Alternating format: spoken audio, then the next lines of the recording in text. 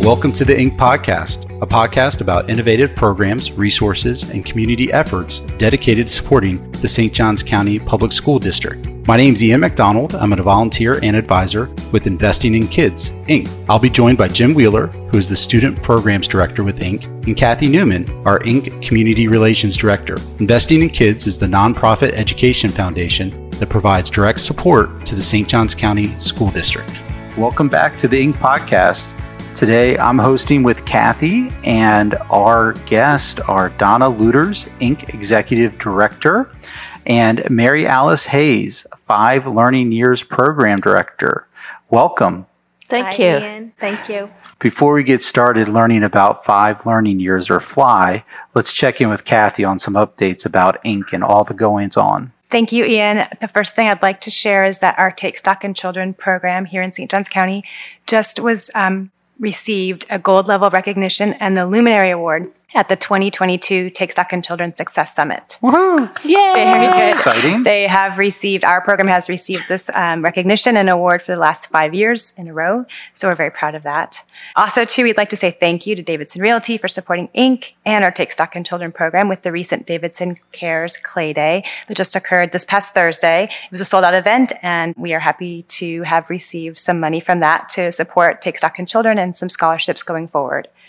Also, we just recently came off of our sold-out Jailbreak 5K. We had over 700 people register and over 600 show up to run on Saturday morning, so we're super excited. It was a successful event. Thank you to everyone who came out and all of our sponsors for that. And coming up in just a week, we have the Charity Pro-Am that is kicking off the PXG Women's Match Play.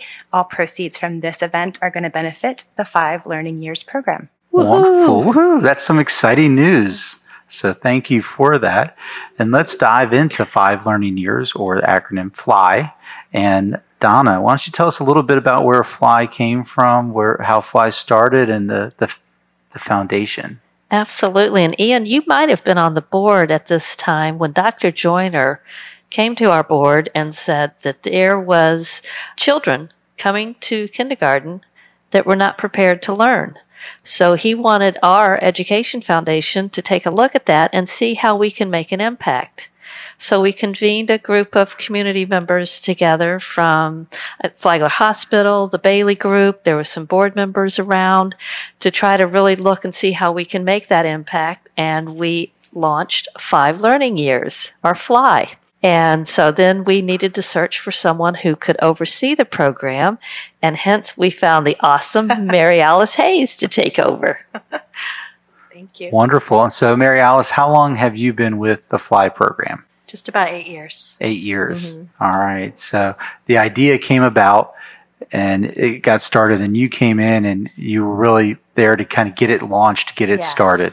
Yes. So I came in, and at the time, I was a little nervous about it because we didn't know exactly what it was going to look like. And Donna basically said, here's the information we've gathered. Here's what our needs are. Run with it. Make it what you can. And that was intimidating at first. But what happened was, after meeting with, people in the community, what we found out was actually St. Johns County has a lot of resources for kids. Initially, we thought we were going to not just be purely academic, but do more with communities and families. And then really getting to know that we did have so many resources, we became more academic, not solely, but more academic. And we do refer out a lot to other services for families. But basically, 5 Learning Years was to close the literacy gap between struggling students and their peers. And we knew in certain parts of St. Johns County that need was really high. So we initially started in Title I schools and have since expanded throughout the county.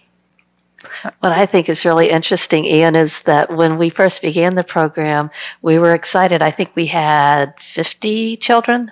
No, I think you had a 10-person pilot at Webster.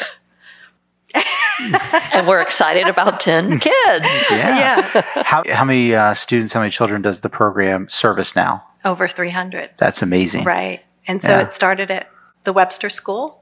What they found was, wow, this works. It's successful. Let's see what we can do. A few years later, we had expanded, I think, to maybe 6 or 7 schools. The next step was to expand into kindergarten. And then last year, we started a pilot for first grade. So Awesome. Right.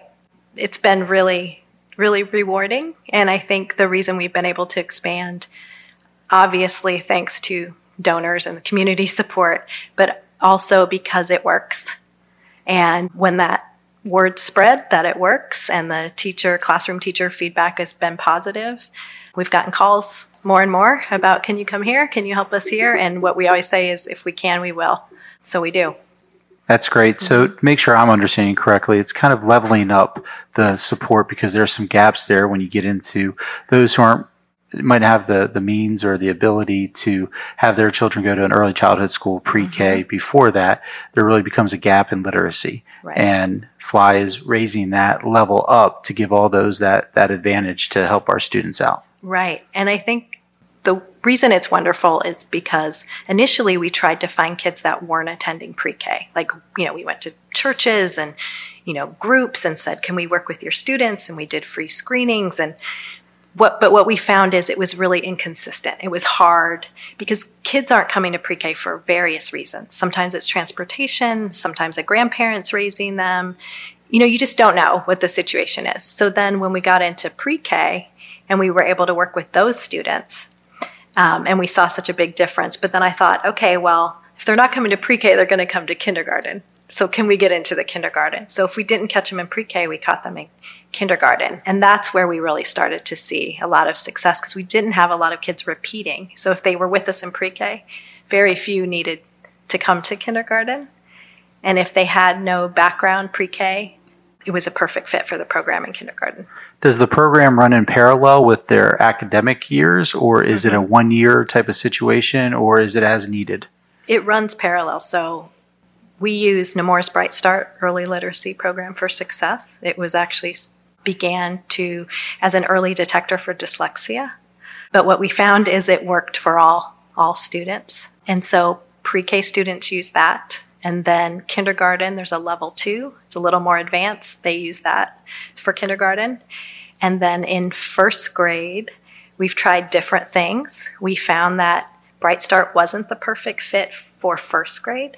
So then we started looking into Wilson Foundations, which is actually what they use in the schools in St. Johns County for first graders. So it was a perfect fit. So we use some elements of that, and that is with the pre-K and kindergarten, it's small groups of 4. With first grade, we realized their needs vary so much that we actually look at the school testing and determine where they're weakest, and then we focus solely on that, and we only have 1 or 2 students at a time. So they really get a lot of individual attention, and then as they change, we change. But that was trial and error. We didn't do that last year. That's what we're doing this year. And we'll keep evolving. Gotcha. And so is school readiness, is that measurable? I know we do a lot of testing and stuff, but is school readiness, how is it measured? It is absolutely measurable. And what I thought was so interesting is it was at the Webster School, and that principal had identified a cohort of students that had the early intervention program a couple of years ago, and they're now in 3rd grade. And she just wanted to see where they were compared to their peers, and they were still on grade level reading, which was hugely successful compared to where they began. So it sticks. It sticks. It sticks. If you catch them early, it sticks. And that's why there's been such an emphasis of early literacy, because if you catch them early, then you do have an opportunity for them to be successful. And I think because of this, we have a very special donor who has outreach to us and has wanted to do some work in the private sector. Yes.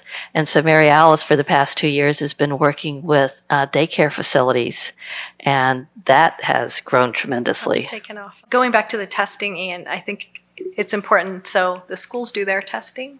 We also have screeners that we use, and then we share those results with the schools. And then together we determine who's best for the groups. But we have all that data. Then they're screened mid-year, and then they're screened again at the end of the year. And then, but more importantly, we're screening for the gap, right? So we also take samplings of students that do not need intervention, are not recommended for intervention. We screen them at the beginning of the year and the end of the year. So we measure the gap at the beginning, and then we measure the gap at the end. And that's how we say, is it really working, right? Because it's not just us. Obviously, these kids are getting great instruction in their classroom from their classroom teachers, but we're offering that extra something to say, can they catch up? And what we're finding, just for an example, last year the gap started in kindergarten it was 86%. So their scores were 86% apart. By the end, they were 6% apart. Wow. Right. Pre-K, I think it was 78% apart. By the end, they were 0. The gap was completely closed. Now, it varies a little year to year, but it's been pretty consistent about, every single student in the program will show progress, and 98% will show significant progress. So that's awesome. As a former math teacher, I mean, for me, it's numbers and it's measurable, and it's like, all right, you do a problem, you get to an answer. So right. that's interesting to hear how measurable it is. Right. And so we're all about data, and that also helps us if I'm writing a grant or Donna's writing a grant for the program, we have the measurable results to show.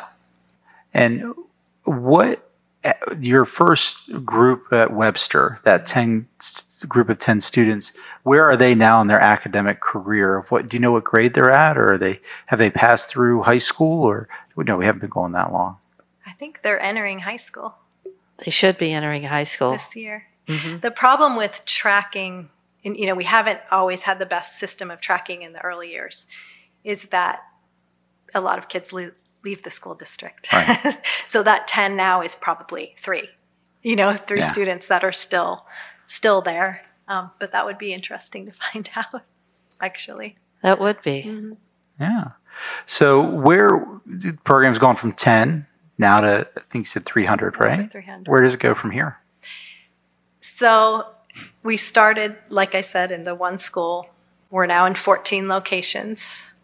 And I measure growth by not just the number of students, but the number of locations, right? Because some schools, as you know, time is of the essence. They have mandated things they have to do. So sometimes they may have more schools they want us to work with, but they can't afford us that time during the school day. Other schools have more flexibility. So you may have a handful of students at one school and 40 or 50 students in our program at another school. Another school might have pre-K and kindergarten. Another school may have all 3 levels, pre-K, kindergarten, and first grade. So it varies. For me, this year we added 4 locations. That's a big success for me.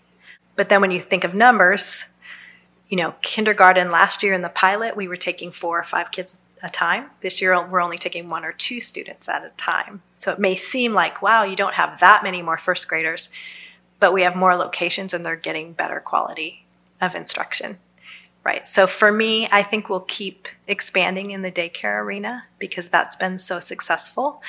And the reason that it's important is because even if it's a private center, what we realized is the majority of those kids are feeding into our public school system.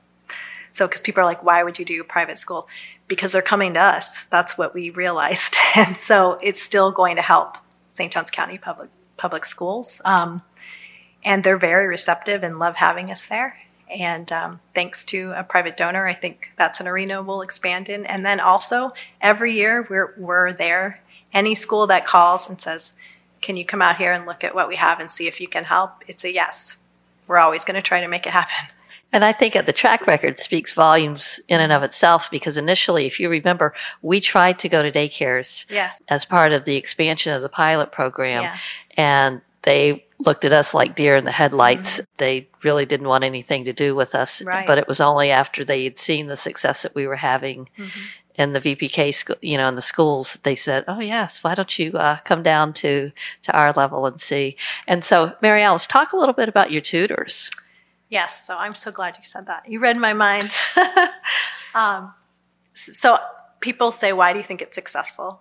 And there's 2 reasons. And one is the quality of curriculum. It works. It incorporates every style of learning. There is something for every type of child in the curriculum. And so that is so important. But the tutors that I hire to work with these students, I cannot say enough good things about them. I have 11 tutors this year, many of them working at multiple locations. And I calculated how many years of education they had working in classrooms, and it was well over 200 years. So you're talking about professionals that are coming to work with these students, and almost all of them, it's in those grade levels, so first grade, kindergarten, or pre-K. And I say they are why it works. They are why it's successful, because they are so experienced. I consult with them. When I wanted to start first grade, I called them the teachers. I have a 28-year retired first grade, 20 years, 15 years. I said, let's have a think tank, sit down. What can we do? What's working? What's not working? How do we make it better? And we still meet, and we're evolving, and it's going to get better and better. We're working the kinks out as we go. But to have tutors that lived in the education world, understand it, some from different school districts, some from this school district, and can really go in there and are so happy to be there and still be able to contribute in a positive way and make a difference. I mean, the kids in the program, they're doing it for their passion. I mean, that's they are passionate. They're, as you mentioned, retired. And they're so happy to do it. Yeah, happy, excited. Right. And they're seeing the results, and they say, wow, like what a gift. Because as a classroom teacher, how do you give every student what they need? You can't. Our teachers in St. Johns County do an amazing job. I had 3 kids that went through the school system. I can vouch for it. But I'm saying they can't do everything for every single child all the time. And so that's where we like to come in and just support their efforts. And it is a group effort. It's a collaboration. That is why the program's successful. That's why the students are successful. But in my mind, if we're able to offer this level of quality instruction, people who want to be there, are flexible, always go above and beyond, it's a gift. And they're honestly my favorite part about the program. Every one of them is amazing. I hear how passionate you are talking about them, and how much you love to talk about them. I and admire praise each them, and every one of them so much. Yeah, honestly. It's almost like they're paying it forward. They are. And Yeah. I just say that's, that's the best part of my job, is who doesn't want people working for them for a common cause and that want to be there, and oh, by the way, are doing an amazing, outstanding job. When you think of the foundations, I mean, any community, any area, gosh, it starts with, children when they're young and building that foundation. So being able to, like you said, pay it forward, build that foundation really from the ground up is pretty special. Yes, we are very, very lucky. and the program Fly is unique to St. Johns County. Yes. That's awesome. It is. And over the years, I have had different people reach out and say, how did that start? And how do we get one of those? And I always say, we're happy to consult about it or talk to you more about it. I haven't had anybody fully follow through. Have you seen any? Yeah. You haven't seen any other counties kind of sprout out with that idea? They're trying. They're trying. Okay. We've had a couple of counties reach out. We also have a phone call next week on one of our neighbors that wants to try to implement the program. And we've also had one of the larger counties to our north ask if we would spread to that county, but we cannot do that, only because, we are solely supporting the St. Johns County School District. So, but we're happy to share the initiative for anybody that wants to implement it in other areas. Well, another, star on the wall for a notch on, another part that makes St. Johns County schools so special is the Fly program. And it might seem like a silly question. I meant to ask this earlier.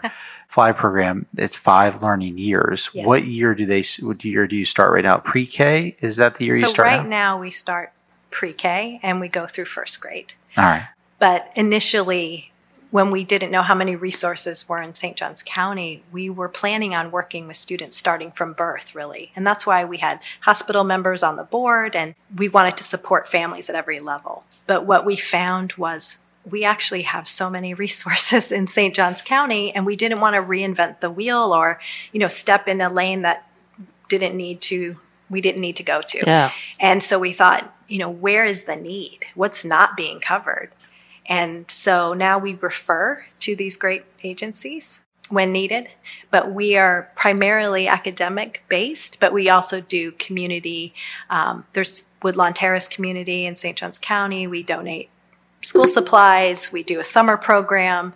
We do still contribute to the community, but as far as during the academic year, it's primarily academic based. Does the program also run during the summer, or is it only during the academic year? So pre-COVID, I started a summer program there, which was amazing. We got teachers and just volunteers from the community who would come in, and we opened that up not just to young children, but to anybody who lived in this certain community. It was a lot of fun. So we had everything from yoga to art classes, sign language, really neat stuff. And then it shut down during COVID. The community center wasn't open. And then, but hopefully next summer, hopefully we'll be back. Awesome. Mm-hmm. So all these wonderful things that Fly is doing through Inc. with Inc., how does the program support it? I mean, We have an amazing group of supporters, and I don't want to mention anyone in particular because I'm obviously going to forget somebody, but we have qualifying matching dollars. So any donation that runs through the Fly program is matched dollar for dollar through the State of Florida Education Foundation Matching Grant Program.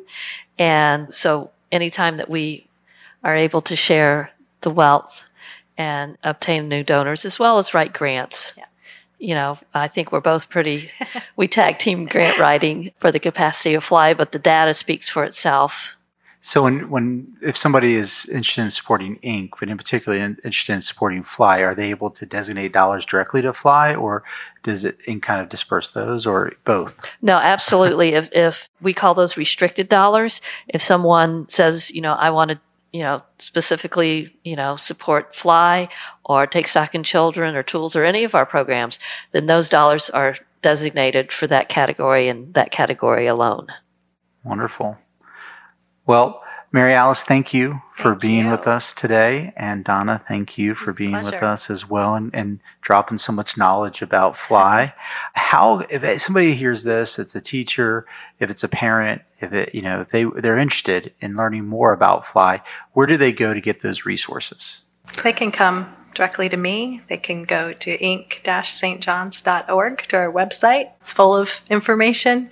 We're always looking for volunteers for events, even in the schools. If they're interested in working with the Fly program, as we grow, more positions become available. I hired 5 new just this year. So, do they have to start, if somebody's volunteering or entering into the program, their child or their students entering the program, do they have to start at the beginning of the school year, or are you accepting the students throughout the school year? I accept throughout for volunteers.